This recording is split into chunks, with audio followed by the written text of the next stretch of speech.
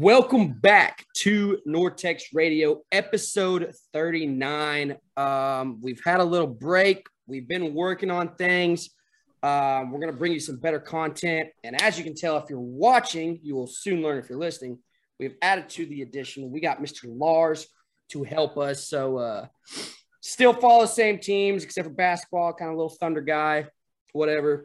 But your Stars content's about to get real fucking deep with Lars on here. Lars, tell everybody what's up. A little bit about you. Hey, guys. I'm Lars. I'm out of Oklahoma as well. A big DFW sports fan. Have been forever, as long as I can remember, since watching the Cowboys as a kid.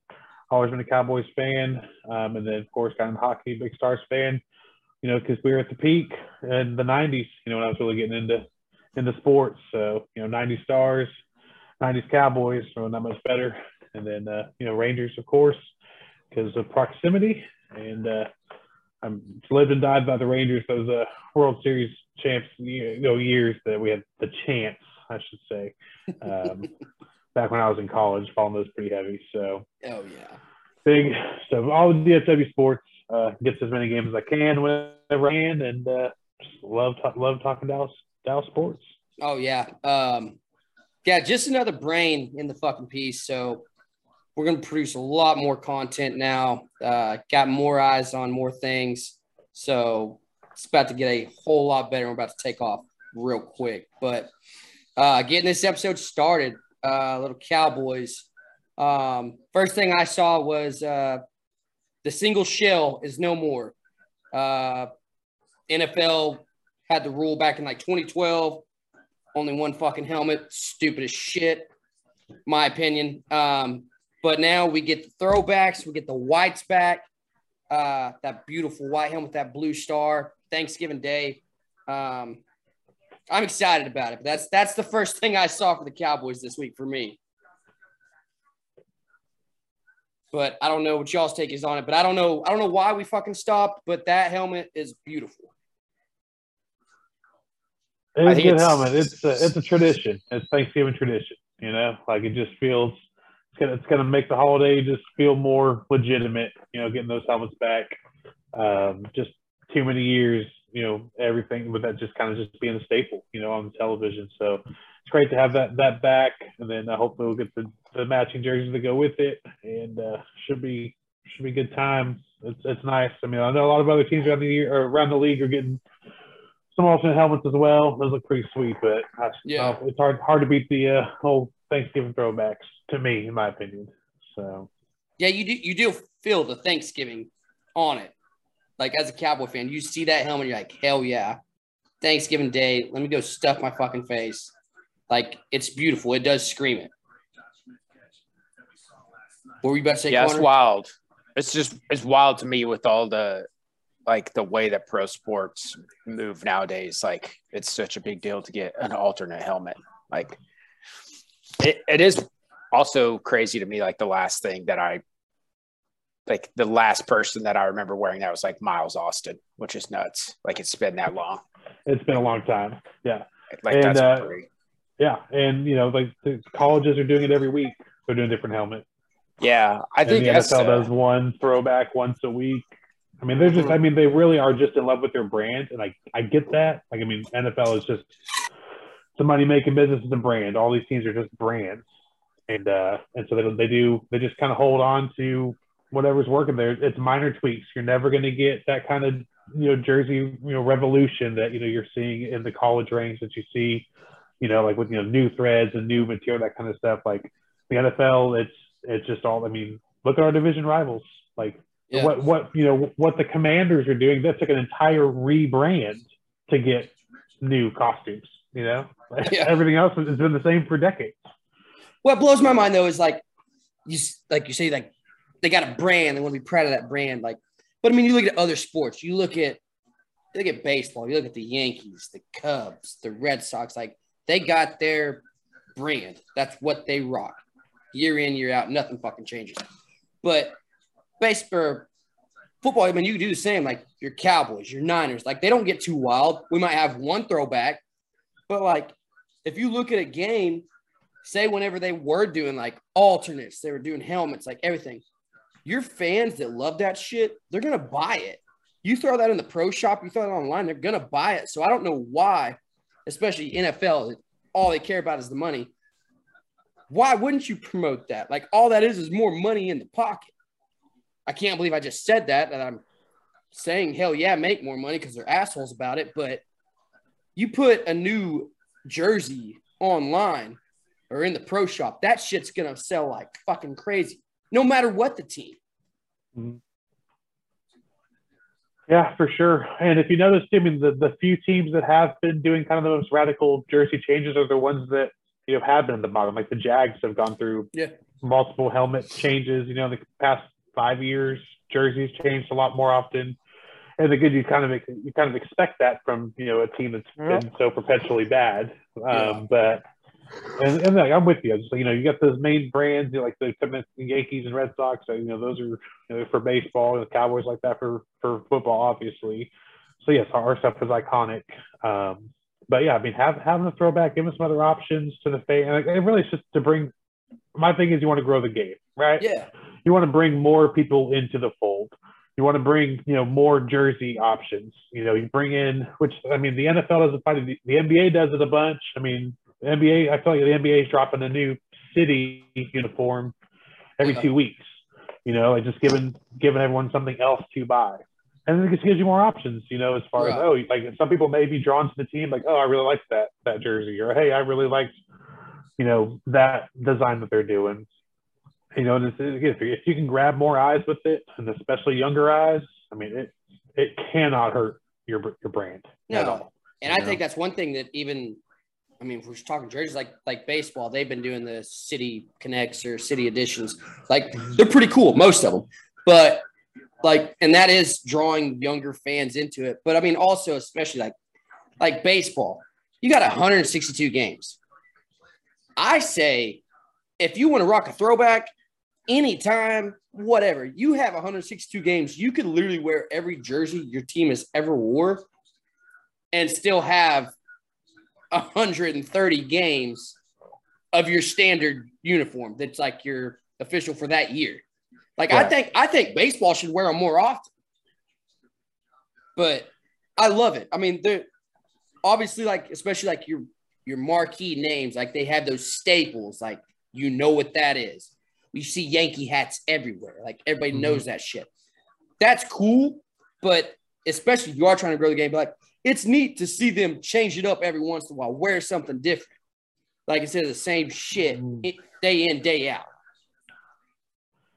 Yeah, the Stars really use that when they do their blackout jerseys. I mean, if you look at the games that they do the blackout jerseys they're at home and peak days and primetime games, right? So, like, if you're getting a Saturday night game on TNT, you're getting the blackout jersey. Yeah. So it's what's going to happen because people like it. It's new.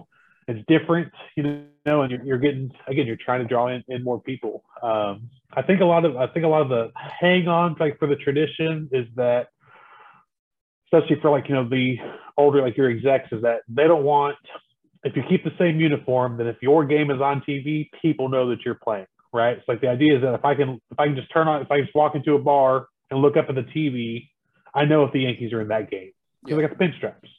Or they got the same look they've had for 50 years. Now, does that necessarily grow the game more? Yes and no, but, you know, if you're trying to get eyeballs, if you know that your brand is attracting people, then you keep your brand the same. You know, so that, you know, people are like, oh yeah, that's the Yankees game. That's why everyone always says the Yankees game, right? If you're talking about, like, if you're like, oh, if you look at the TV, oh, what game is that? You're going to say the Yankees game, not whatever team they're playing, because that's the iconic jersey you grab onto. Yeah. But I do think with the NFL, the popularity of the NFL is just so much higher than every other league that you can get away with expanding that branding a little bit. Oh, definitely. And you're not losing any viewership. Like, the eyeballs will be there regardless, especially with fantasy football, especially with the Red Zone channel. You're going to get the eyeballs. So drawing more people. I don't know. Like, I'm not saying I want a radical change to the Cowboys jerseys because I've loved them since I was a child. No, I agree right there. like, I love, and that, because, I mean, out of the 4 teams we got in DFW, I mean, that's the historical franchise that we have. So, like, I do love the iconic blue and silver, that we wear whites at home. Like, I love the way our uniforms go, but it is cool for us, like Thanksgiving, just that one. I don't want a radical change, but like that one, throwback. But the other teams, it is cool from the outside perspective to see, what is it, like the Falcons, I guess, brought a throwback. But I mean, even the Panthers bringing a black helmet. The fucking Bengals white out. That's badass. That's cool. Like, that's cool. That's cool. Like, even from the outside, like being a Cowboy fan, like, damn. Honestly, when that game's on, I'm going to be checking that out. Like, because that's badass. Yeah, it's going to be cool. And that's how you grow the game. What else we got for the Cowboys? Well, we got training camp coming up. Yeah, training camp about to start. I think we tagged Schultz, so cool. He didn't get that fat ass contract he wanted. He did, but I mean, all it does is kicks the can down the road a little bit. It does. So that should put him on a prove-it year. So that's good. I mean, and honestly, we may be relying on him a lot with our wideout depth kind of being a little thin. He may be involved a little more in the passing game than he has been previously, and he may have a prove-it year. I don't know. I mean, we'll see what. I'm not hesitant about the receiving core, though, and I don't know why. I feel okay with it. I am not. I'm sorry. Looking at this roster, it didn't get better from last year, in my opinion. The roster did not get better. At the receiving core? So, I mean, really kind of across the board. But across the board, yeah. But the receivers, it's one thing I'm not too worried. I mean, if you let CD be your one, even there was the Mari Cooper quote the other day from the fan saying if Kellen does what and lets CD be CD and use him, CD is an easy number one. And I think he is. I think CD will be a phenomenal number one. If Gallup comes back healthy, we know what Gallup can do. We just lost Connor. But then they're already saying Jalen, what our second round pick, he's gonna be playing, gonna be starting. And if he's as good as they say, like that's a 1, 2, 3 punch. That's pretty solid. That put Jalen in the slot though, right? I mean, right. Which has, I mean, in Kellen Moore's offense has been a productive position. He may be exactly what we need there. I just feel like the threats on the outside just aren't. I mean, to me, the receiving core has gotten worse, and we lost 2 huge contributors, to last year, and that's going to be missing. And so, but of course, it always comes back to the run game, right? I mean, that's really that's where like I have no questions at all on the receivers if we can, feed Zeke and get the ball rolling the way it needs to. Oh yeah, well shit. It comes back to the run game. It comes back to the line. Being a Cowboy fan, we know that. Being a Cowboy fan, it's all about the line. Connor's trying to get back on. Perfect. But I mean, if you watch the Cowboys, like year in, year out, like it's welcome back. Hey. What do you think about the receiving core? Man, there's a lot of talk about like this is CD's moment, it's CD's team. We got the people around him to build. I mean, I don't know. Like what Lars was saying, I like the fact that we do have Dalton Schultz and he's able to. I mean, he is a passing tight end. That's nice. More as a passing tight end, and then more early as a blocking tight end. But that is nice. I'm not as concerned as I was 4 months ago, when all the Amari stuff and when everything started, all that started off. But man, it seemed like CD really wants to be wide receiver one, but like it seems like the team wants him to be wide receiver one, and we're not. Hopefully, Kellen isn't playing this weird, like, oh, we're trying to decide who's going to be, and we're doing we have 3 different wide receiver twos instead of some obvious. But I think that's been made pretty clear. And there was the interview last week that Amari Cooper had, and he was like the potential is there. It's just it just all comes down to how he's utilized. So Yeah. And how does Gallup come back from injury? So I think that's the other big question mark. We really won't know until training camp tomorrow, and really probably not even until the second or third game of the season. But like how Gallup comes back, and is Gallup okay being the 2 still? Is he trying to get that 1 spot? I mean, hey, and that's probably why a big reason on draft boards on draft day that Jalen was circled. Like, hey, probably not going to take him round 1. Like, we're going to wait because it was a deep receiving class. But round 2, we got to circle around Jalen, and that's probably why if Gallup isn't who Gallup has been, and maybe he becomes a 3, hopefully he doesn't just fall off, but we got another guy that can step up and fill that role. So hopefully that plays out like they have seen and what their plan is. Yeah. Yeah, I hope it works that way, but I think, like, there's going to be a lot of regulation on Gallup during training camp. Like, same with Dak. Right. The only difference is we got to watch it on Hard Knocks. Yeah, and I think you're right. I'm hoping that doesn't, like, piss him off, and then he's like, oh, I mean, I don't know. You know how some of those people get, but I hope it's like you said. I hope it falls in like it's supposed to. And you'd have to think, too, that they had pretty good indication that Gallup was going to be coming back like his normal stuff, where they probably wouldn't have let the other 2 receivers walk, right? I mean, like, if you had any indication that, like, that Gallup's going to come back at 80%, you may fight a little harder to keep Wilson. You may fight a little harder to keep Cooper. Like, I don't know if we would have been able to give them the money that they wanted, but – Did Gallup get his extension before he got hurt? Yes. He did? So. Okay. Yeah. Okay, that makes more sense. I was about to say, if not, if you are worried about it, then you do go, hey, Cedric, brother, you're the guy. But that makes more sense. I feel like that happened before. If he got the contract before, and I kind of think so too. That makes sense. Yeah, before you hop back on, we were talking about Lars, like, well, it comes out of the run game about the receiving, like how the passing games go. But then I was like, if you're a Cowboy fan, for years, it's all about the line. I mean, if you're a football fan, you should know that. But as a Cowboy, like, our line is what's important. Is he froze again? No, I'm looking at this. But that's going to be a big deal. How good was that draft? I mean, that's going to be important. Yeah.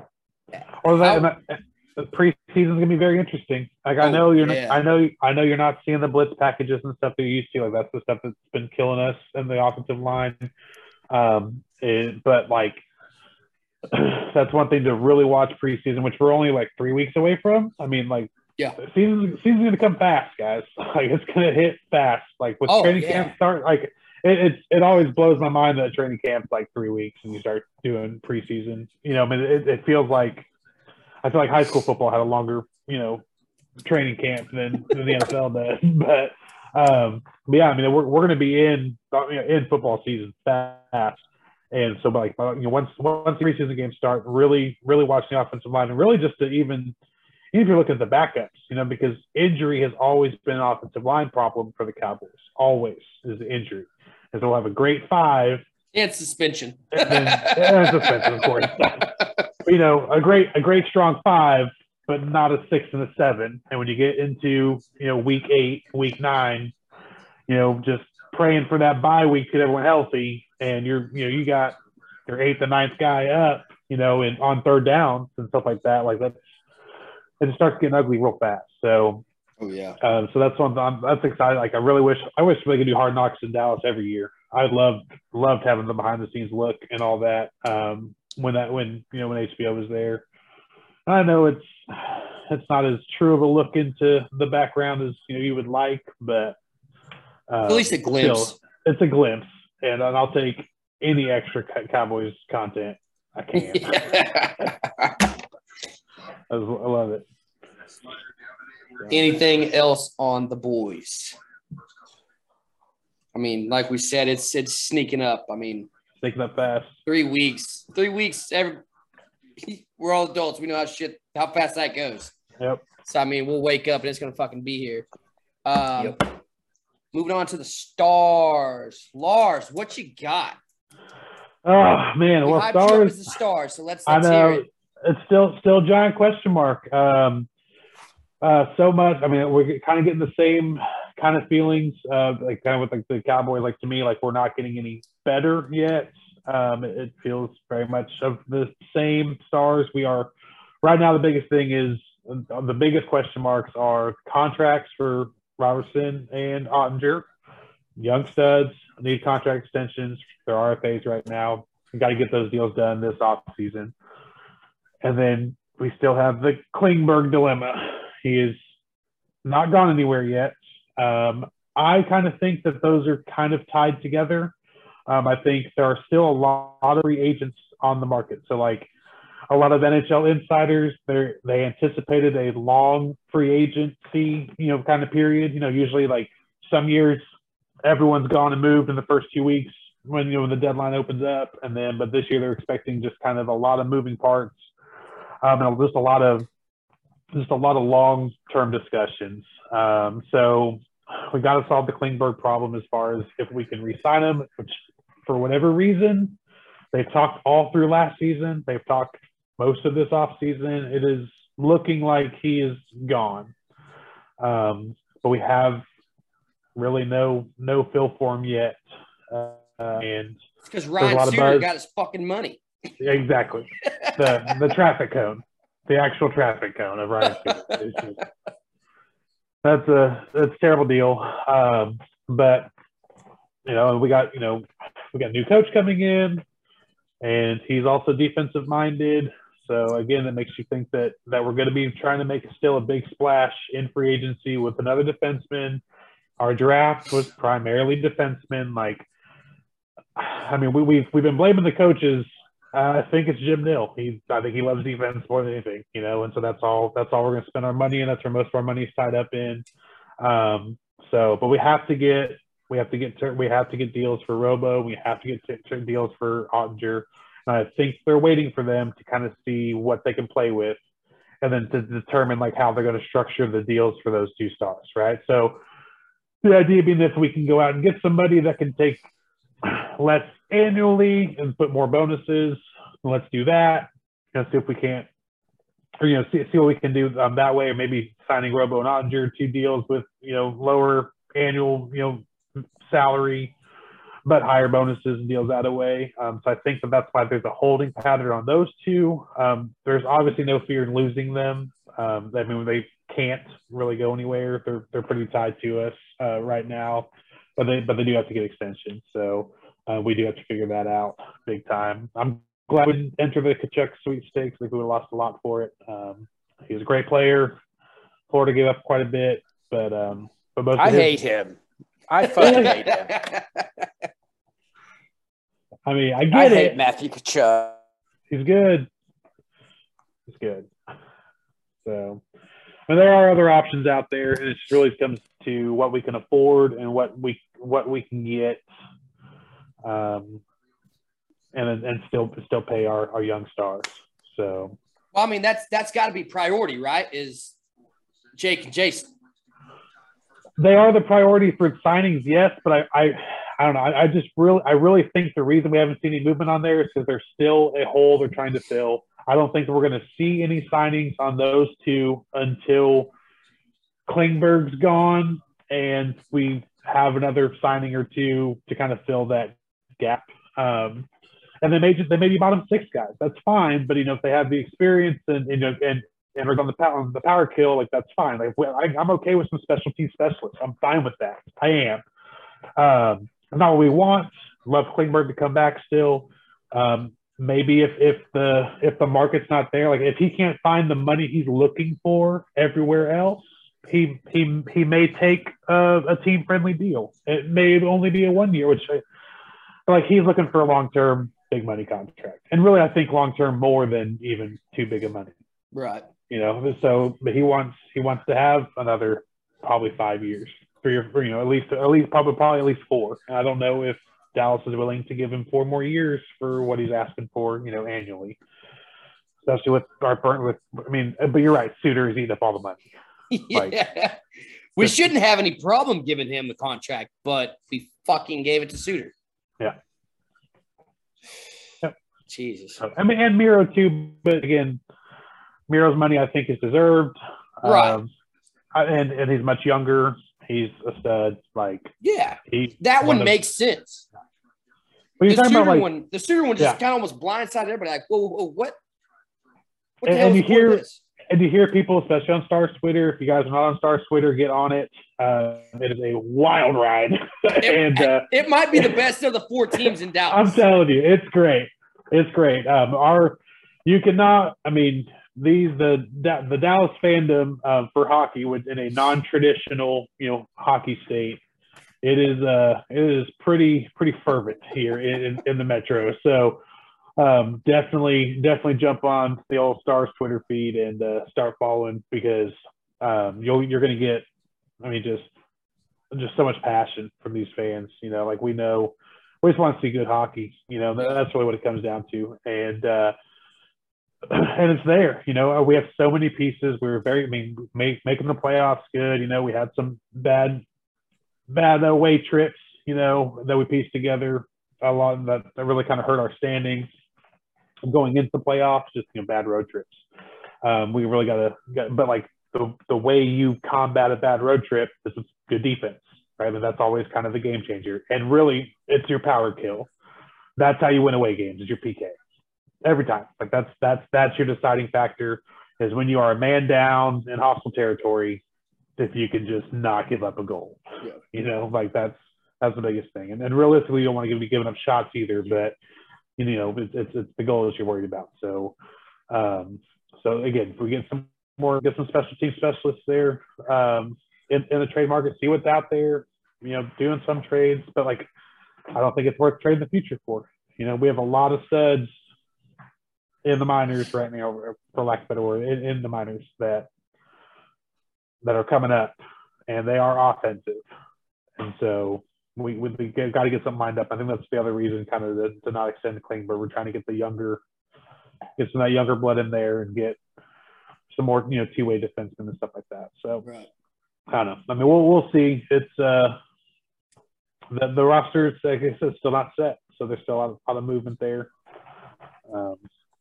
And we'll see. But yeah, Klingberg's a question mark. I think once the Klingberg issue is resolved, and then we'll start seeing the signings for Ottinger and Robo. But you got to kind of just see what you have to work with, and then bring your new pieces to those guys, and like, can we take less if we have this, or can we structure you more in bonuses than we have, here, but they're going to be getting 4 or 5 year deals, right. Both of them. So, I mean, Ottinger is the clear number one in the net.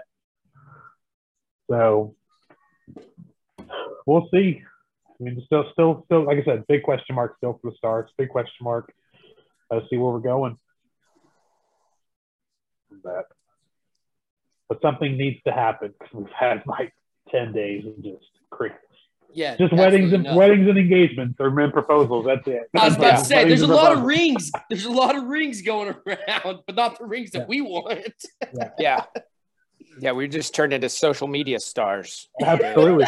I'm all for it. Yeah. I mean, between the Stars taking over social media and Instagram for all the wedding photos, and taking over really, hockey Twitter for all the wedding stuff, and then having all the K-pop, with like 2 major K-pop artists that are wearing Stars jerseys all the time. So let's do it. And like I said, grow the game, grow the brand, wherever that takes us, let's do it. But we got to get these signings soon. So again, big waiting patterns. I think it'll all fall into place once the Klingberg decisions are made and everything else fall into place. I think they still think that. I think Jim Mill still thinks we can keep Klingberg. And like you said earlier, I mean, if it just keeps getting drug out and nothing happens, I mean, obviously every fan base in any sport will feel that way. You feel like you lost that superstar. Like, I mean, me and Connor have talked about this for a while, even fucking since before the trade deadline, that Klingberg's gone. And the longer it gets drug out, you're like, shit, maybe there's a slight chance. Like you said, it might be a 1-year deal, But hell, maybe that turns into something more. Right. So that slight chance is like in all stars fandom's heads, like maybe it does somehow work out. Hopes aren't still high, but somehow it might still work out. But I would love it to happen, but I just don't feel like it's going to. But like you said, we're probably waiting. Once he's gone, then all the dominoes are going to fall. Yeah. How do you feel about our signings so far? I like the draft. I like the draft. The guys we picked up in free agency, like they'll be serviceable. That's fine. Again, there's just no game changers yet. You know what I mean? But right. We're filling in holes. That's fine. None of them are costing us too much, so I'm happy with that. We haven't gone out and tried to haven't taken big swings. So the Suter contract is killing us. That's what it comes down to. How much longer we got on that? 3 more years, I think. Yeah. It's a while. I think it's 3 more years. I think it's RFA after 3, maybe. But at some point, do we end up dealing him because of how pissed off the fan base gets? If you can deal him. I don't know if anyone's going to pick that up.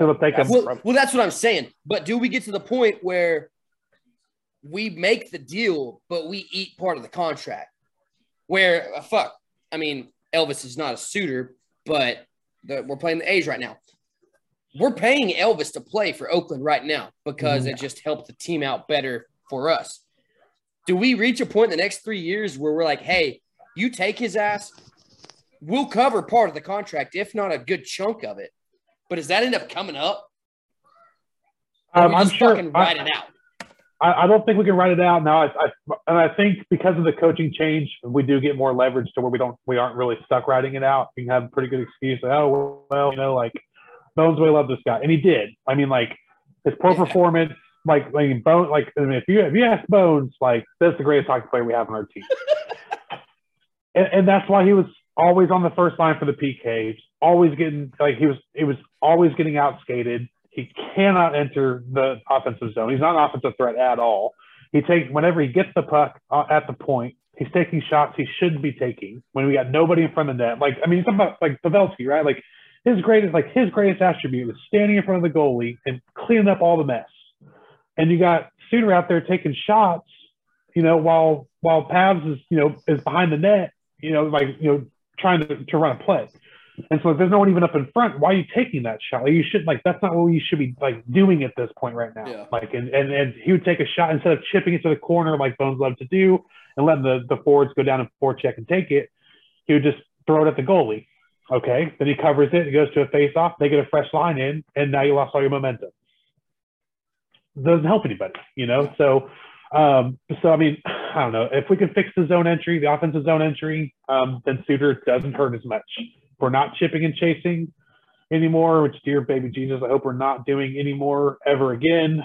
Then, maybe Suter doesn't feel that bad. I know. It's just as much as the Dallas fans loved the Stars, we did not love that style of offense.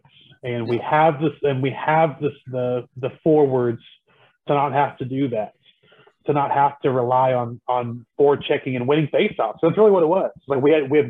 We do have great faceoff players, with very high, winning percentages.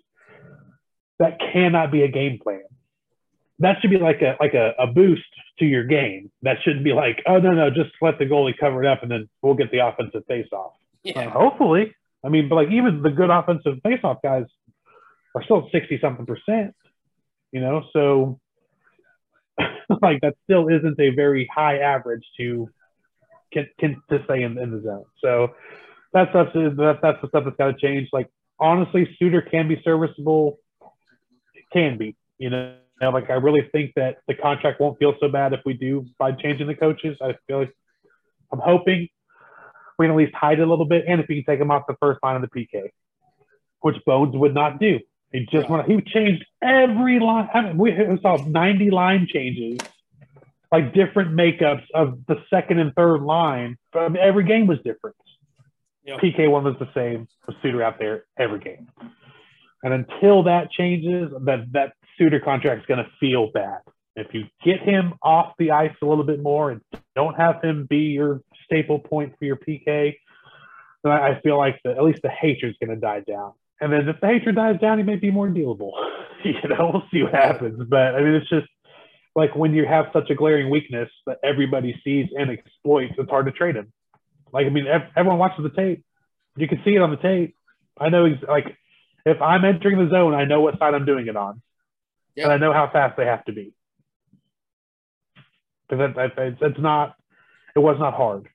He got outskated all the time. Every time.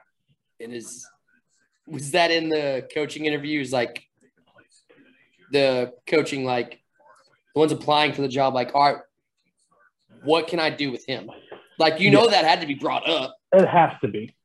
It has to be. And then with us going to a defensive-minded coach in DeBoer and saying, how do you solve this problem? And I'm hoping he had the best answer, which is why he got the job. It was all based on that one question. I mean, in my eyes, it should be. I mean, because like that to me, that is the glaring weakness. That is, we've put too much faith in him. We have too much money tied up in him. Like, we have to solve that problem. And you have to be able to rely on young people. I mean, Harley's supposed to be a stud, but he was bottom 6 all year. He was barely getting out on PKs. And that guy was on the ice all the time, like whenever he was going on 5-on-5 at equal strength, he was the one laying out in front of every shot. Yeah. And then doesn't get on the PK. Like, I mean, it just doesn't make sense. Now, we're not in practice, so maybe there's something that we don't understand. But I'm talking about just effort out there. Like, I don't trust Suter's effort. I don't place it very high. Yeah, I don't trust shit about him. There's so many times this year that like he was even when we're in the defensive zone, he's just not tracking the puck like at all. Like I mean, like backside forwards are dropping down just right in front of him. No contact, no nothing. And then like even like you started to see, I'm sure as Jake Ottinger got more comfortable, like being, the one in the net, like you started to see the frustration with him. And he's like, bro, like what the hell? Like this guy just dropped from the backside and like was just able to redirect and you didn't even bump him off or nothing. Yeah. Like there were like multiple instances of that. So just no love lost there. I don't care what happens to Ryan Suter.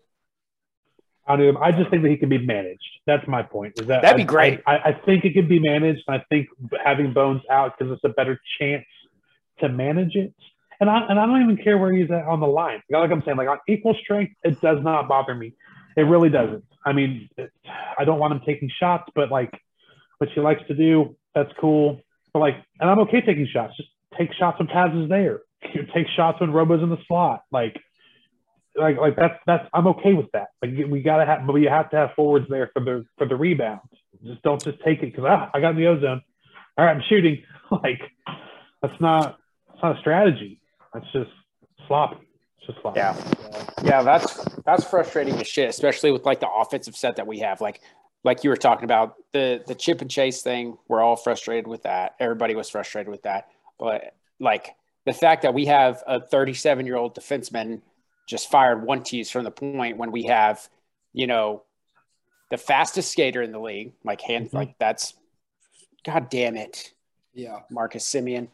We're challenging.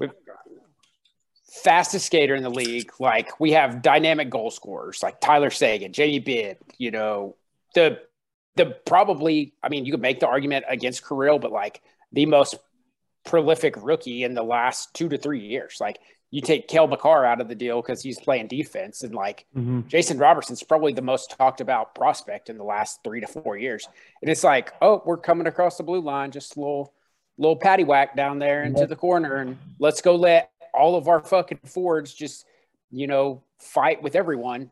Like let's send them down there and fight with Pat Maroon in the corner. Like, and especially late in the shift. And that's the other thing too that like always drove me nuts about Suter. Like Haskinen's really, to me, Heiskanen has such high hockey IQ, is that like he's got the shot he can take from the point. But if you're late in the shift, like he's not taking that shot, he's looking for the pass because he knows you got a fresh line against a depleted line. You don't take the shot and let the goalie cover it up and get the subs out. Right. You know, you make the pass. And Heiskanen's ozone entry, obviously 10 times better. That's one thing we're going to miss with Klingberg a lot too. Like, I think it's a big part of his game that was overlooked is like his zone entry as a defenseman. Top notch, it's been good. Everyone talks about his turnovers. So you'll see that all over, you know, about the number of earned turnovers he has, which is like 84. He had like 84, 86 turnovers last year, but like not one of them bothered me because he's making those turnovers because he's trying to make plays, and the other people aren't. Like these aren't just turnovers that he's like, you know, a bad pass in front of the net. You know what I mean? That, you know, he's like, or missing a clear, things like that. Like his turnovers are usually going to the zone and trying to make something happen in overtime, which he was an OT hero many times for us last year. Has been his whole career. So I don't know. It's just we just need the higher IQ, the hockey IQ. You got to let the shift times kind of dictate some of that strategy, which Heiskanen is very good at. And like I said, and a lot of that's going to be coaching. So the coaching change gives me hope, even though like the roster really hasn't necessarily improved yet. The experience that Ottinger had in this whole postseason, and him being the clear number one, like those players are better. So even if we lose some pieces, as a whole, we still might be at the same place or better, just because the experience, you know, that our studs are getting. So it only helps. What just happened? No fucking shot, right? So Marcus Semien got picked off, and it was a fucking good move. It was a good fucking pickoff. No shot that pumps him out. So we go to challenge. They show the review. He fucking gets back. But they go to review, and they just called him out still. Like, it was a damn good move. And I guess I'm about 10 seconds before Connor because I saw it, and I saw that reaction. Fucking Steven Piscotty missed the tag. They're even standing on second base talking about it.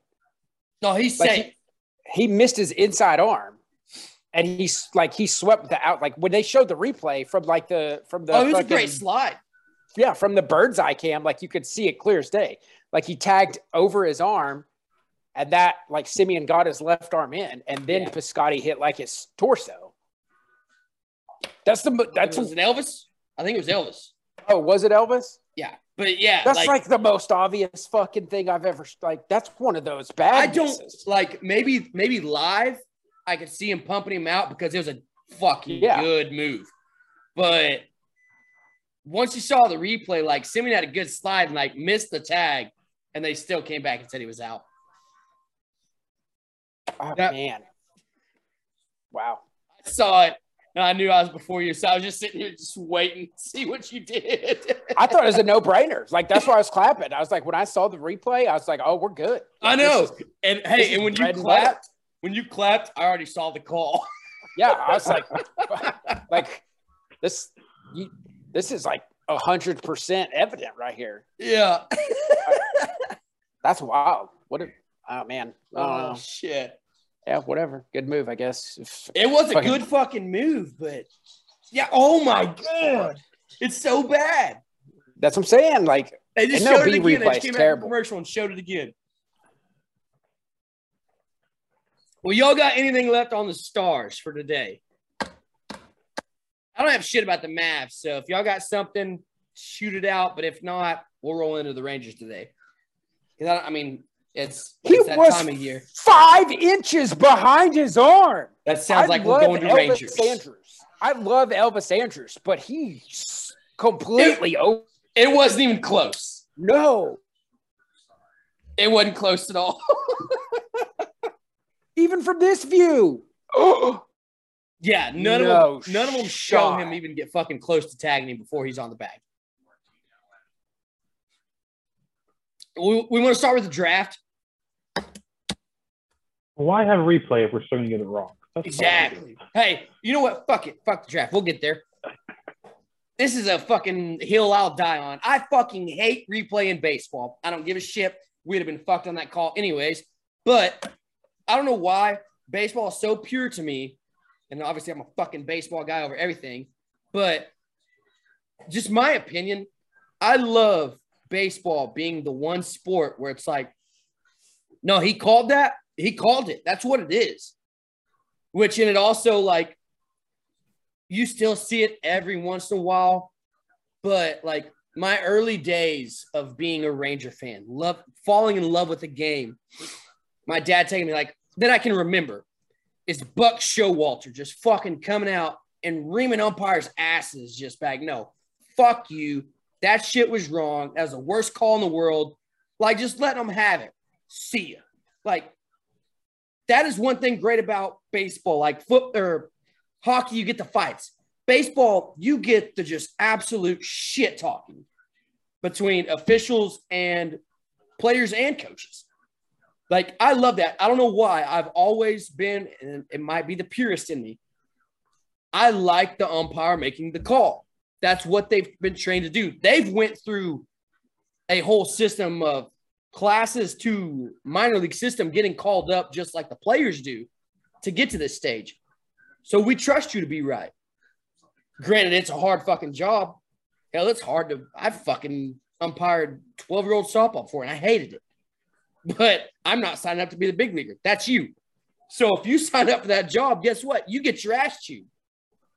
I miss that part about the replay system. And even there, I think Woody should have got out there. But I do not like replaying baseball, but that's just me. I fucking hate it. Every other sport, I get it. But baseball, it's not a time sport. It's completely different than every other sport out there. So why bring that in with the rest of the shit? And we still get it wrong. That's the weird part to me. It's like, I mean, we're all the same generation. Like, we've all, up until like 2 years ago, like, we've all grown up watching all the dynamic plays in baseball be made, like, just based off of judgment, all the things. And has it sucked? Yes. But there's not one single baseball fan that hasn't been screwed by a call. Yeah. At some point. Like, it's not just like the Rangers are just sitting out here like, oh my God, we get hosed on every call. Like, no, it's like that common denominator in baseball. Like, that's, I'm definitely, like, I'm with you on that. And like, and then if we are going to implement like the replay and the challenge, like, we like at least get it right. Cause then we look even stupider. Like, this is going to be the laughing stock of any type of baseball Twitter. Like, John Boy starting 9, anything is going to post that and be like, well, fucking MLB still sucks because of shit like this. We just wasted 5 minutes to replay that, and we still fucked up. Yeah, and the officials are like, they're like putting in their ear, like, we were making fun of at the beginning of the whole season. Everybody on baseball social media was like, some of these guys have been doing like the Angel Hernandez's, the Joe West, like, they were doing this shit for 30 years. Like, they don't even know how to flip on a microphone. And they're just like, runner was out. Coach didn't like it. Someone's talking in my ear about what to tell you guys next. Yeah. And it's like, repeat after me. It's just, it's like freaking, Joe Biden reading the teleprompter again. Like, it's just, repeat statement. Yeah. So like, I'm with you on that. Like, that shit does take away. And I do think it takes away like that situation with Woody. Like, if they call that out and there's no replay, like, you're right. Like, a Buck Showalter, or he's not stopping to do this. Yeah. He's Terry fucking Francona beelining out to second base. Right. Even Banny, like, if you got Banny or Terry Francona or somebody like that, like, they're never even once thinking, they're not even looking back to the bench coach, you know, and being like, hey, should we review that? Like, fuck, their mind's made up. Like, they're on their way there. As soon as that happens, they're fucking they're fucking sprinting out there. So I do hate, I already think that Chris Woodward, like, moves that needle in the wrong direction anyways, because he's like, he doesn't get as emotional as I wish he would. But I do hate that, like, in general, does move like the dynamic, because there's just that baseball feel to it. Like, and I think it's one of those things like you can't describe to someone who's not a baseball fan. If you don't like baseball, like, you don't give a shit if someone got thrown out on a close play at the plate, or you don't give a shit about, you know, whatever happened. But I mean, I could definitely get on board with like we're not in any hurry. whether you believe it or not. Like there is no aspect to a baseball game that's like, okay, well, we're out of time now. Like you grow up at 12. And that argument is going to take just as long as that review. Right. And that argument is going to be 10 times more exciting for everybody involved. Even like us right there. We're the Ranger fans. We're fucking pissed. But there is something about that pride, being proud of your manager out there just reaming that umpire's ass. If we get it wrong, fuck it. But he's letting him have it. Like, there's that pride in there, like, okay, if we waste 5 minutes, I'm not even thinking about the time that we just lost. Because I enjoyed it. That's the same dynamic as like fighting in hockey. Like, I mean, reason that like the PA in the NHL is like, nope. Like, well, we will keep regulating how you can fight. Like, you have to drop your gloves once someone goes to the ground. Like, we'll keep regulating that, but there's no way that we can afford fighting out of hockey. You can take someone who doesn't even like hockey and they go to, like, you're like, hey, we're going to go to a hockey game. They're like, fuck, I hope people fight. That's like, their first, do you know who any of these people a non-hockey fan, that's their first statement. Yeah. But with the replay in baseball, like my biggest thing with the replay in baseball, like I'm fine with the regular season not having it because there's 162 games. So nobody cares, right? If you miss the call, you're going to get your call back. Like your 1 game, 2 game, your 4 or 5 calls, whatever. Like that's going to, law of averages, you're going to get a call, you're going to miss a call, it's fine. Postseason, it has to be there, I think, because it is too, like when you're talking about 1 game series to get into the postseason or not, talking about best of 3, which is stupid, but that we still do in baseball. We have the longest regular season and the shortest postseason. It makes 0 sense. Baseball needs to change that. Should have changed it, all 7 like the NBA did, and straight across the board. But it's got to be right in the playoffs. And I'm fine with the regular season not taking the time. That's cool. But like in the postseason when everyone's watching, then let's take the extra time. And to me, this shouldn't be done by the people on the field, because when you talk about the pride of the manager, those umpires have pride too. And you talk about trying to get Angel Hernandez to go and admit he was wrong and flip his own call. That's not happening. That's not going to happen. Yeah. He'll watch that replay and come out and be like, of course I was right. Yeah. Like, no, it's clearly wrong. Nah, I don't think so. Okay, cool. Like that doesn't help anybody, right? So then it's wrong. They're reviewed, and then there's something about the system being wrong and the umpire being wrong, and then the wrong team getting screwed. To me, for the sport of baseball, that's not good for anybody, especially in the playoffs. So I'm all for in regular season. You got 162 games. You're going to get some calls. You're going to lose some calls or whatever. Like that call didn't cost your season. In the NFL, it can.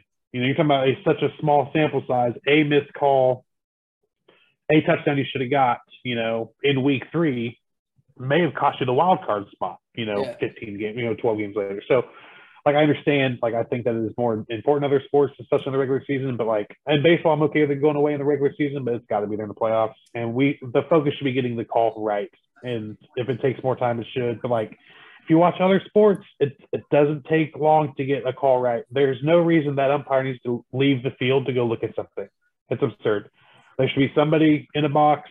Then they should have a replay official at every ballpark, or at least have one person that runs it for everywhere that is making those calls that's not involved in the game. And that's how you do it. If you are any cricket fans out there, that's how they do it. Cricket, sometimes they don't even make the call. Because they have, obviously all of our sports don't fucking do that, but they do have people who are in New York, and the way they do it is so boom, challenge. They start the umpire immediately pages New York, and these guys aren't watching the game. It could be the 9th inning, but they don't know how the game's been called, who's been favored, who's got screwed, what the fuck ever. But then it's just they just get to see the play, and so they just call it off the play. No matter who's playing, who's umpiring, how the game's been called, if someone's been favored the whole night, they just see the play this is what it is. But somehow they fucked that one up. Does the umpire need to leave the field? No, hell no. That's what I'm saying. Cricket puts a 60-second clock on it, and everybody in the stadium and the umpires watch the video board to see what the call was. That's another thing. They put the call up on the video board and they just say out or not out. That's it. That's all they list. And then that's it. You go with it. It's a 60-second clock. is handled in 1 minute. Everyone finds out at the same time. Baseball has to do a pomp and circumstance and walk off the field and put on the headset and grab a microphone and make a call, and it's just too much shenanigans. There shouldn't be any explanation. Like just football, I kind of get it, but like baseball, like boom ball. Did you tag the motherfucker before he touched the bag or not? You know he's out. You know he's safe. Like there's no explanation needed. That part I do agree with. Like, if we do have replays, you shouldn't have to come out and mic up. I think it's kind of funny listening to them sometimes. It's hilarious watching them struggle with technology. Yeah, but like it shouldn't be. You don't need that. I mean, was the ball caught before he got to the bag? Yeah, some shit like that. He's out or he's safe. You fucking saw the replay. Yeah. But you don't need all I think what we should do is just force the umpires to text why it's out or safe and just watch the mayhem. Twitter, they got to tweet every fucking time there's a review. Yeah. They got to tweet out their explanation. that would be entertaining to watch these old men just fiddle fumble with technology. Oh shit! All right, well, we'll move a little bit along. So we had the draft. We took Kumar Rocker number 3. Who wants to go? I mean, I can go if y'all want me to, but anybody want to step up to the plate?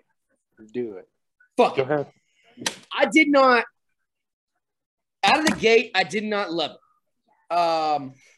Like when it was announced, actually I believe it was a Jeff Passan fucking tweet that was like, what was it? Drew Jones went to the Diamondbacks at 2. Right after that pick, I believe it was Jeff, he tweets and is like, there's speculation Kumar is going to go higher than everybody thinks. I'm like, it ain't us. It's not us. Kumar, off the board. My first thought was, what the fuck? Because Elijah Green has this super fucking high ceiling. And also there was Tamar Johnson. But Elijah was the guy that I'm just staring at. If I was hoping – Baltimore has had a past history of taking underslot guys for their draft picks. I was like, maybe they pass on a Jackson or a Drew. Then, obviously, Arizona takes one of them. We get the other one. That was my hope. They go 1-2. Then we end up taking Kumar. It wasn't my favorite fucking thing in the world. Took me a little bit to relax, a couple days. Actually, really just the next day, because then it turns into we lost our second and third round pick for the Seager and Simeon signings. So our next pick was in the 4th round. We signed Kumar because he's not rated that high at under slot value. So say he's worth $7 million, he got like 5. Now our 4th round pick, we get another first round. I believe he was ranked 11th as his draft prospect. Yeah, he's 11th. We get this fucker in the 4th round, who is the highest rated high school pitcher and possibly the highest rated fucking pitcher in the draft in the 4th round. Now, that's where the play comes in. JD and Chris fucking playing chess, set of checkers. Now, you take this 4th round guy, his slot value, say, I haven't seen it, but say it's $2 million. Now you can offer him 4 because you saved that $2 million on Kumar. Mm-hmm. Now you just got 2 first-round pitchers with a 1st and a 4th round pick. And it was absolutely wild, which also in turn with the Kumar pick, Chris came out right after, obviously had an interview, and said, we know everybody's worried about the medical issues. That's why he didn't have to deal with the Mets last year at 10th overall. They've talked with doctors over and over and over. We are good. Obviously, if we're picking him at 3, we are okay with his medical records. So now you got a guy who is very, very close to big league ready. Obviously, we're on the verge of being a playoff World Series contender. So here in the future now, Porter might take a little bit longer to show up being a high schooler, 4th round. May take a little bit. But now We got John Gray for at least 3 more years. We got Kumar who could be there quick. We got Cole Winn who could be there quick. We got Jack Leiter that could be there quick.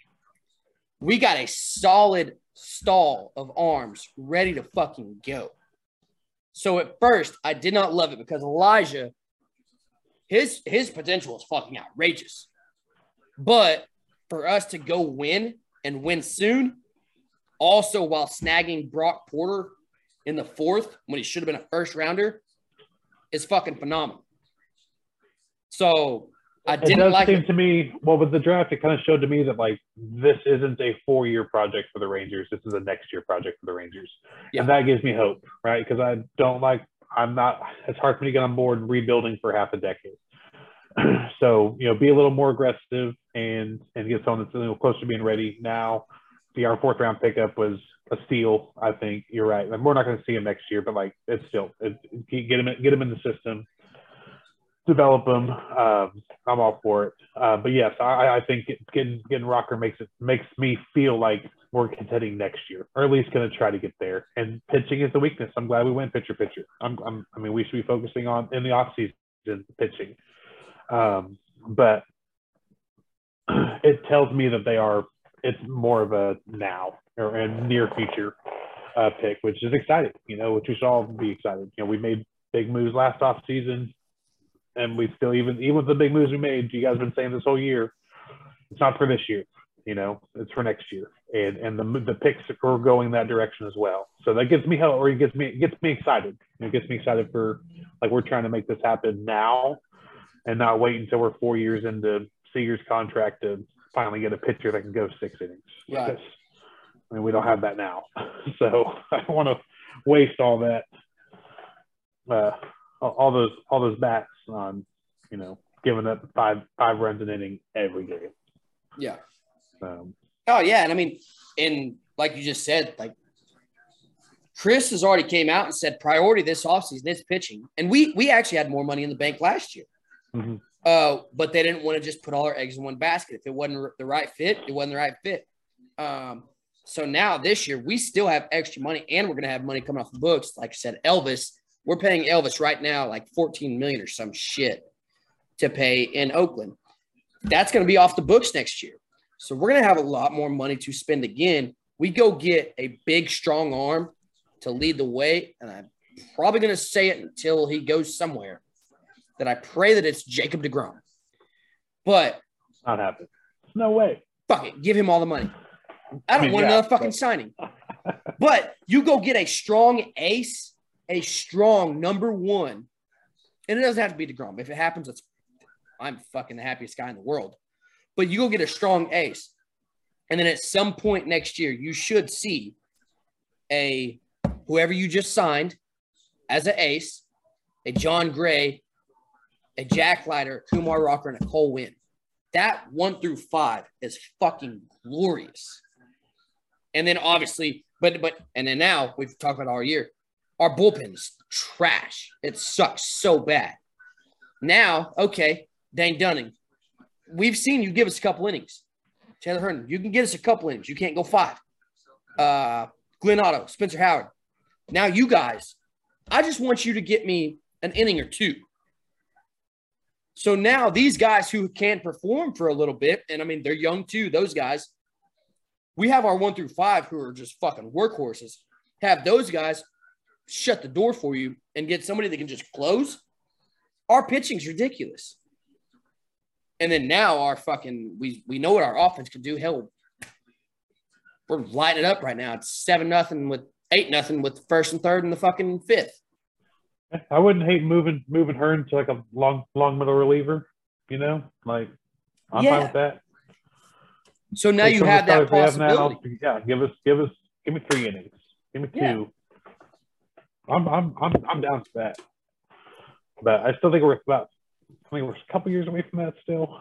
I'm seeing Rocker and Leiter in starting 5 rotation. But 24, we're pushing. 24, we're going. Next year, I plan on being in the playoffs. I think we'll be in the playoffs next year if we get some free agent side. We get some arms in free agency, and that'll help. That'll help big time. But 24, it's fucking all or nothing. It's time to go. Yeah. And it'd be beautiful. Which is why it's important we're going to go get those big arms this offseason. We're buying them, not trading for them. We can't be losing a bunch of prospects just to try to get the arms. Then we're I don't see us trading for pitching. I hope not. I hope not also. That's one day I'll be fucking pissed. It happens all the time. That's what I'm saying. Like it wouldn't surprise me. But and that's what's halfway nice about like the Brock Porter signing. Like he's such a high rated prospect in the draft. He was 11th. We got him in the 4th. If we pay him that extra money, convince him to not go to college to come join us. If he's 17, 18 years old, whatever it is, he's coming out of high school. He's probably a few years out. So say 24, 25, we're making a push. He may not still be big league ready, but he may be a top prospect. Boom, trade piece. So I love that. I love that pick. But it's coming. The time is coming for Ranger fans. Like, we are making the right fucking moves. Connor, you got anything on the draft before we dabble in the next conversation? Yes, I have a lot on the draft. I'm very excited about this conversation. Favorite thing, one, I was also very initially scared. And then when I realized we got Brock Porter, like you said, it's very exciting to me of the slot pay. Then I started looking at it pretty much what you hit on, like essentially what we got is Kumar after a year system. Like that's what we got. Like the Mets did last year. He rehabbed. He didn't do a lot of like actual credited statistical work, but I think he still got a lot of shit done. Obviously following that, and they're like, all right, you know what? We're essentially going to pick up a guy this year, and he's already had some work done out of college. Cool. That works. Same thing with the Brock thing. Like you said, with the money, being a first round guy in the 4th round, and he's much more with this because we could throw more money at it. We could say, hey, here's your slot value. We know you think you're a first rounder. We can give you more money than what this slot value is. And there's no need for you to, pull your name, cost us this, and come back and try to get redrafted this year. Like we're good with it. Other thing to me that I think this year has driven this whole thing is Josh Smith, Brad Miller, and this Tavares.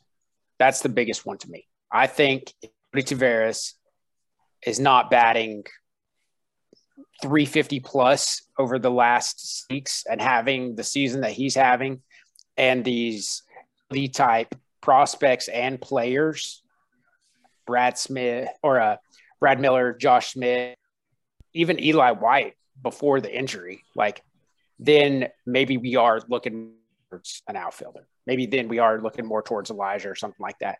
And I think early season, they said, we have the bodies there. Have these people that are playing. Ideally, Josh Jung is going to be a franchise third baseman. We know that. That's what we're hoping for. Until we Josh Smith is playing great at third base. Ezekiel Duran is playing great at third base.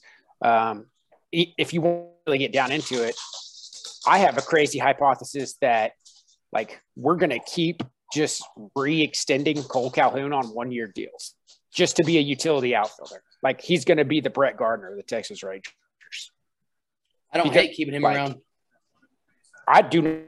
I would rather keep him around on a year-by-year basis for low money and then make a move with one of these prospects if we need to in the future.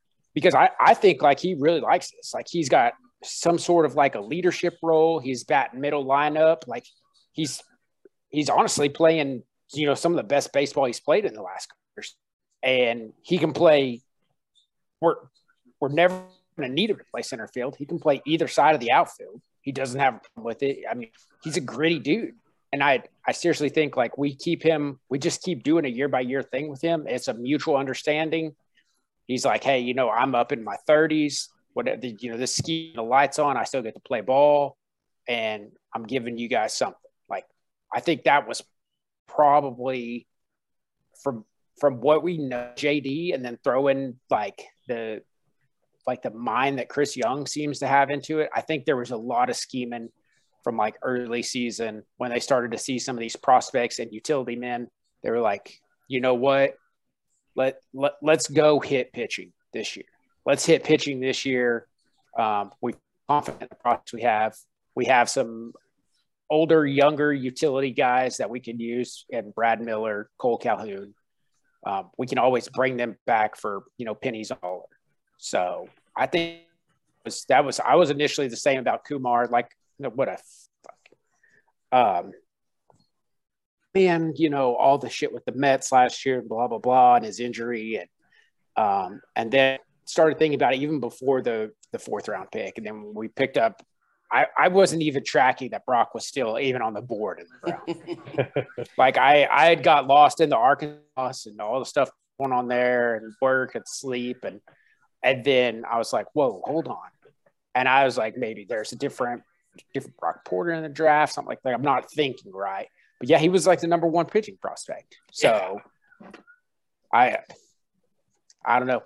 Overall, I think it's one of those weird things. And I think that, I don't know. I think that JD and Chris Young have this weird, they just sit in the office sometimes and just close all the doors and smoke a cigar. And they're like, check out this weird shit we're about to do. And no one's going to see it coming. Yeah. We're about to make 17 left turns. A year ago, who would have thought one team would have ended up with Jack Leiter and Kumar Rocker? You couldn't have. They were 3 pitching prospects in last year's draft. Yeah. Nobody would have fucking guessed that. Yeah. And now we're the guys with them. Yeah. Yeah. So you couldn't have thought that. And I mean, that's even the shock from big baseball when that was all you saw was Jack Leiter and Kumar are back. They're back together again. Reunited. Kumar's got so good. Yeah, Kumar's got the strikeout. No hitter under his belt. And I mean, he's a good pitcher. There was probably a lot of shit that went by the wayside last year because of the draft and the injury, and it's such a huge deal. The number. I guess last year he was 3 because. He would have been the 3rd prospect because homie had a Heritage Hall. Yeah. But that's still just crazy to just be like, oh yeah, by the way, we have two years later after they, it's not like some magical reunited shit later down the road. Yeah. They've both done rookie contracts, and this is they're both about to grow together. Yeah, and I think maybe just to get him a little bit of time, we'll see Kumar just roll through Hickory and down east. But I think he'll be in Frisco real quick. There's no reason for it not to be. Oh yeah, it's July 24th. I think Kumar's in Frisco before the year's over. Yeah. There's no reason not to be. So may take a weekend trip to go watch them with their back-to-back nights. Yeah, for sure. Trade deadline coming up.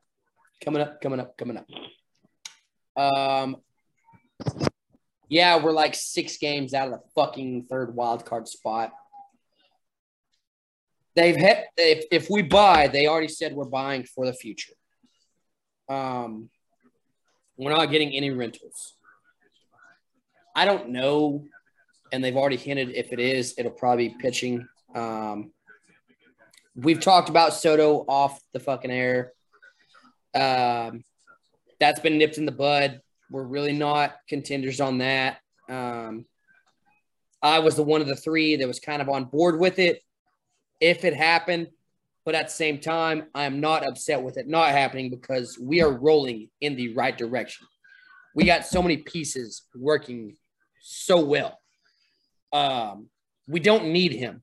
I was just the one that wasn't upset if we got him. Granted, it was going to cost a lot, but dude's a fucking freak. But that's been nipped in the bud. We're not going to pursue him. They're already saying that. If we do, we're buying. If we're buying at all, we're buying for pitching for the future. So really, I don't even know if that happens, but let's lean towards what is more realistic. The one that blows my mind is Martin Perez is an all-star, having a great fucking year.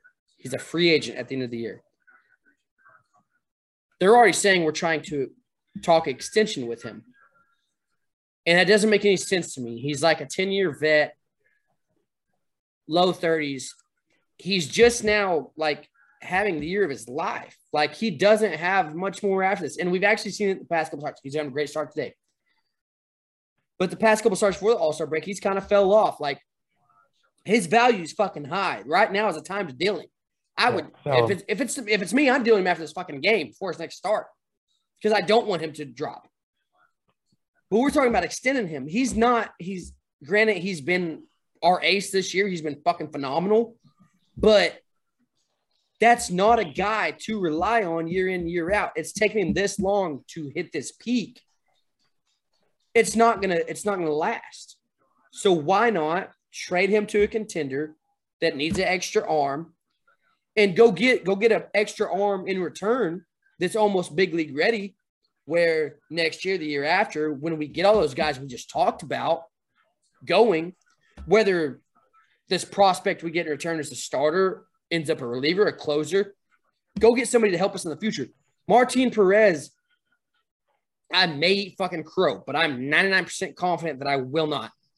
That Martin Perez is not going to be a key factor when we are pushing for a World Series championship. So why not right now, while he has some value, go get somebody in return? But we're talking extension, and then we're saying that we don't even have extension talks. We haven't found a common ground. Yeah, I don't think there's a common ground. Like my thing, the extension makes sense. You're talking about 1 to 2 years. I think anything past 2 years, I'm with you. Doesn't really make sense extending.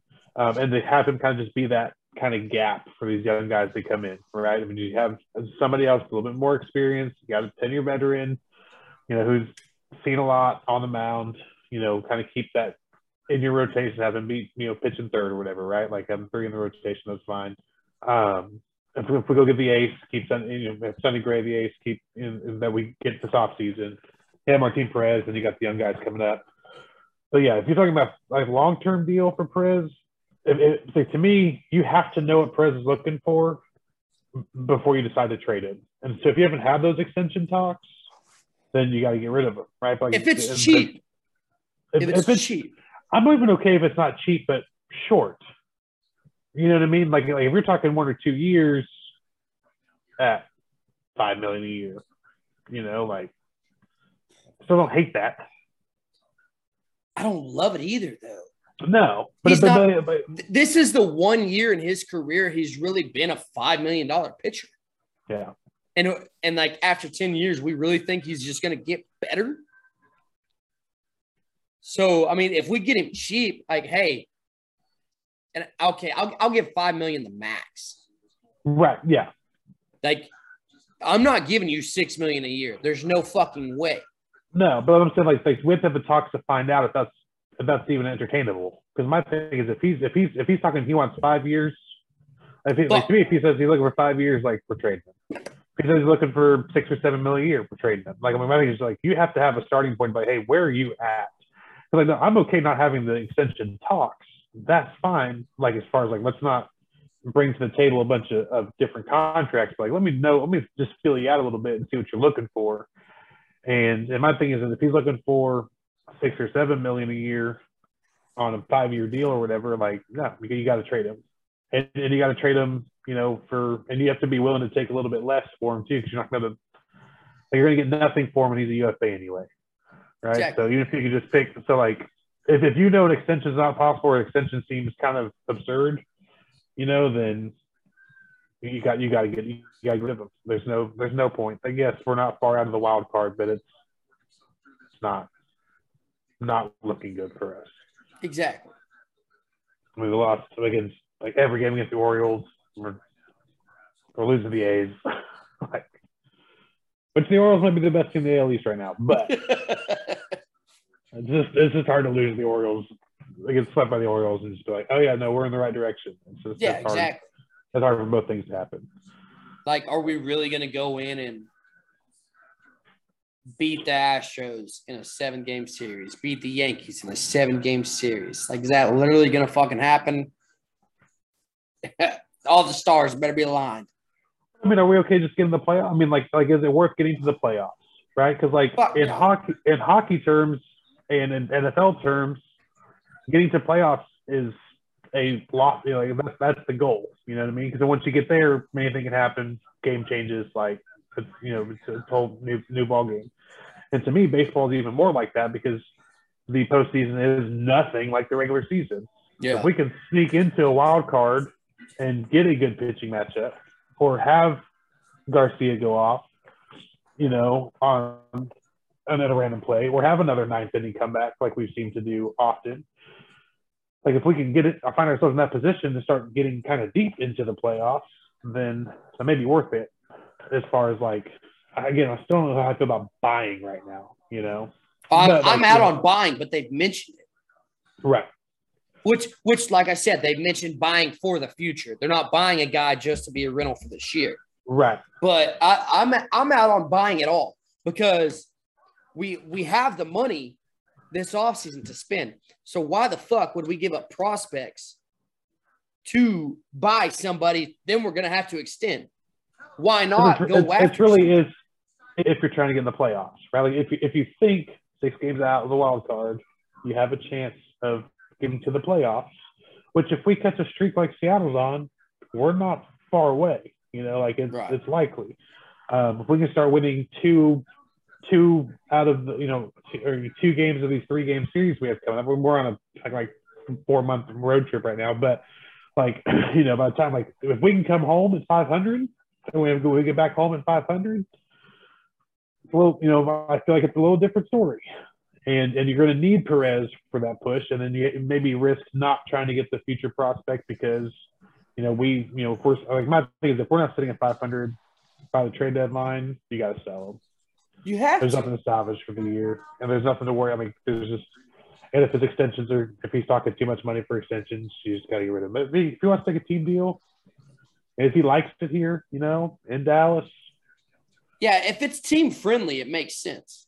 Yeah, but if it's not team friendly, it's got to be a short term. It's got to be a short term extension. So I don't like anything more than 3 years. I don't like anything at 3 years. If it's not team friendly, I don't want to make it to the end of the year. Like, fuck it, offseason. Yeah. Like, you got to be dealt. You have some value. Give me something in return because we are maybe lucky next year, but 2-3 years from being a legit fucking powerhouse, a contender. Like, give me something that's going to help me actually solidify us being a World Series champion contender. Because this year, granted, I would love to make the playoffs. That's awesome. You never know what will happen in the playoffs. But are we really – baseball's fucking wild. The sports are wild. It could happen. But it's obviously – odds are not in our favor to actually go win this year. Right. So fucking build, sell – get something in return where in 2-3 years, maybe even next year, we actually have a damn good chance of going and competing. So if it's not team friendly, like you said, you got to fucking trade him. Yeah. If not, we talked about it, you're going to end up with a fucking Klingberg situation where, granted, I didn't want to trade him, but at the same time, if you're not going to re-sign him, get something to build on later. But again, in the Stars case, we didn't trade Klingberg, and we made the playoffs because of it. Like, to me, I don't see this. I don't see the Stars in the playoffs this year without if we dealt Klingberg. Right. At the trade, regardless of the pieces that we got for him, I think we would have made the playoffs. And my thing is that if we didn't make the playoffs, we wouldn't see Ottinger in his prime. Right. But like that playoff series against Calgary that should not have went 7. That every single sports writer in America and Canada chose to be done, most of them in 5, and the rest in 6. Never supposed to go to Game 7, and to watch the performances that old Jakey had against one of the best forwards in the league, and Kachuk, and just 60 saves a game. Like you don't get that performance unless you're in the playoffs. Right. You don't get that glimpse of greatness unless you're in the playoffs. And so you have to get there to see that. And baseball is different. I get it. It is. It's a lot different because it's still the same. But it sucks because we're really not a fucking contender at all. And so why the hell would we even ride this thing out when we know he has value? Yeah. Like, we know we're at minimum next year, but we're probably 2 to 3 years out from really – we're 2 years out from really contending. So why not take that piece that you can get from Perez that's going to help you build and really make you even stronger at that point?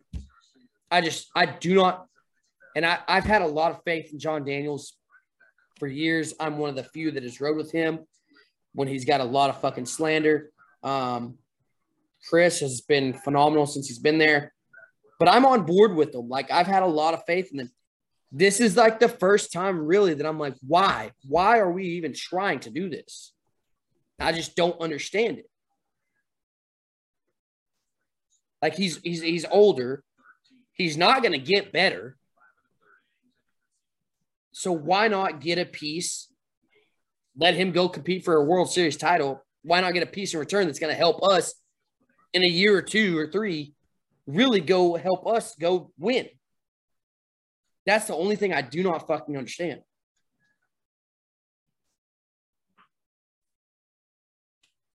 Unless Perez is like some fucking god or something all of a sudden. No. I just don't fucking get it. Matt Moore, got to be gone. Got to get return on that. But, I mean, that's the main two that's going to be on the selling block. And you never know. Baseball's wild. Well, sports are wild, but baseball is definitely wild. Trade deadline, it's always exciting. You never know what the hell's going to happen. Yeah. So, I mean, fuck, we could see somebody else go and we not even be prepared for it. But if y'all got any more trade talk, that's about all I had on that. Was Moore's got to be gone, and the Perez shit is just blowing my mind. Yeah. We got to deal him or get a team-friendly deal. That's the only options. I just don't see us being at 500 at the trade deadline. No. Like I said, it's got to be team friendly. If it's not team friendly, you got to fucking get rid of him.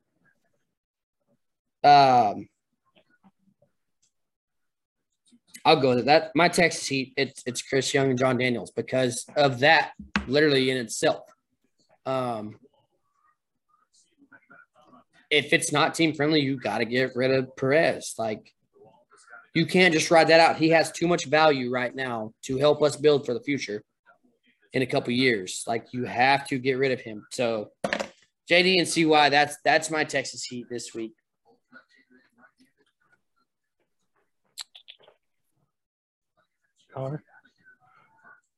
Me, I'm probably going to go a little off the cuff just because we're talking about warming it up. A lot of hype around him. Just spice it up. I'm going to go Zeke. He's had 2 bad years relative to him. So we got football around the corner. There's a lot of talk about how he's down.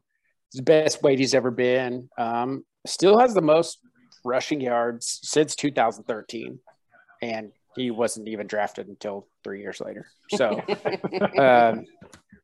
it's definitely a performer. He's been well below par the last 2 years. We start working towards football and just a real low key type hot seat. See how OTAs and stuff go with him. See if, what every Cowboys fan wants to know. Like, see if he's going to live up to anywhere close to this contract thing that we, sold the whole farm for. So yeah, we all begged them not to do. Yeah. My Texas Heat's got to be Jim Nill. Of course, talked about it in the Stars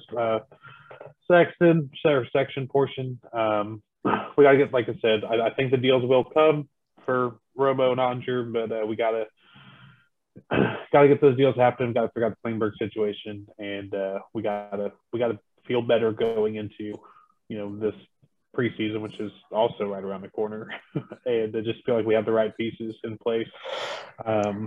Having another defensive coach hire, it's gonna be a hard sell for this fan base when you have such young studs for forwards. We have so many scoring stars down on the Texas Stars, down in the OHL that are just a lot of prospects we have coming up that are very, very good and very offensive minded, and to hire another defensive coach that's a hard sell. So it's you got to see that pan out. Now, the bright side is DeBoer's first year with a new team is always his best year. So look for good things and then see what happens. But, yeah, we got to get those contracts for them figured out, and got to have this coaching hire work out for old Jim Neal. Is that your Lone Star too? Is for DeBoer's first hot year?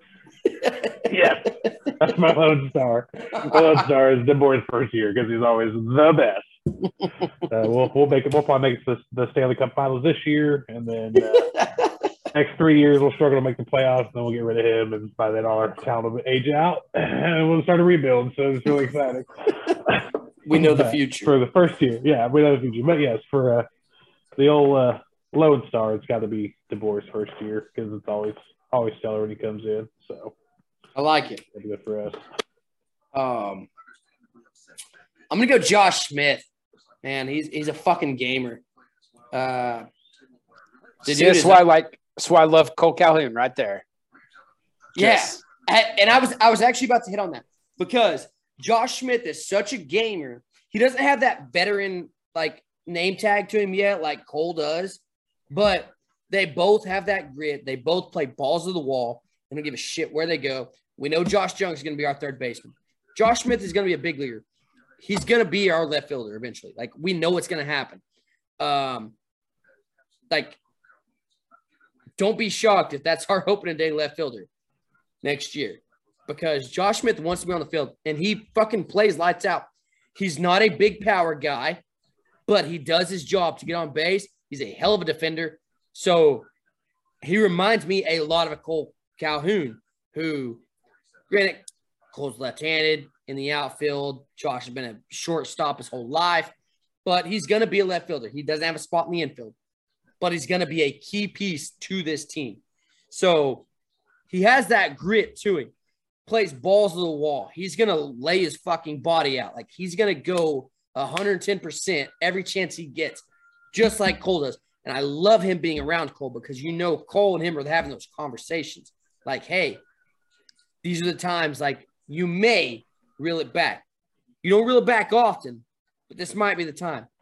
But Cole is training this kid to be the epitome of a baseball player. That's just what he is. You look up the definition of fucking ball player. Cole Calhoun, Josh Smith, those are the guys you will think of. Josh Smith will be thought of a Cole Calhoun one day. He's not hitting 40 bombs a year, but he's playing 110% day in, day out. He's been a shortstop his whole life. He's going to end up being our starting left fielder just because he wants to contribute, he wants to play, he wants to win. And I cannot fucking wait. This dude plays balls to the wall constantly. Just gives us his all. And shit, my fucking Texas Heat, fucking Chris and JD, thanks for that trade last year with Joey because that was phenomenal. But Josh Smith is my fucking Lone Star because this dude is a straight baller. Yeah. I'll stick to the same narrative, prospectus type guys. Leote, man. We talked about it last time. He came up, he went back down. Chris Wood. It's nothing personal. He still needs some time. Next time we bring him up, we want it to be the last time. We don't want to keep shipping him back and forth, blah, blah, blah. The old Chris Davis treatment. Yeah. Bring him up for 10 days, set him down for 10 days. Yeah. And so he worked out the kinks. I mean, he's in the last, 10 games, he's batting after today almost 400, like 398. He's starting days like 326 on the season. So is he staying? Are we going to build a franchise around him? No, probably not. But I mean, he's a pivotal part of what we're doing over the next 2 years. So, and the fact, like, if he keeps performing like this, then we're going to be able, he's going to get solid minutes. He's going to be able, at the very least, to use us to improve his own stock, which is probably what a lot of these younger guys are going to do. Like, we hope we hold on to Josh Smith, and then, Josh Jung staying, Ezekiel Duran, we've talked about Jonah Heim is doing that right now. If something works out in the future and we decide not to keep Jonah Heim, like, he's been using us as a building block for his own stock. So that's actually, a key part of baseball. Like, we talk about that. We hit on it sometimes. So that's where I think Leote's heading. I think it's great. He just did. I mean, we're not going to contend this year, but at least I'm out of the deal. Right. Good for him, because we've seen him up and down like 3 times now, and it's been frustrating. Like, last time he was up, he was batting low hundreds. Like, his plate appearances, he wasn't pitches, and now he's just completely turned that around. So shout out to him. I like it. Love it. Love it. Well, shit. We will see y'all next week unless we got something to wrap up, but I think we pretty much covered it all. Got it all back on schedule. Yeah. Next week is a good recap of the full hiatus. Yeah. So next week it'll be just week of events. Oh, getting yeah. it out. We're just getting started, like we always said. Fucking, you got ideas, thoughts, questions, shoot them our way. Social medias, run all of them. We'll hit them. So appreciate the love. We'll see y'all next week. Shit. I don't even know where the fucking stop recording is.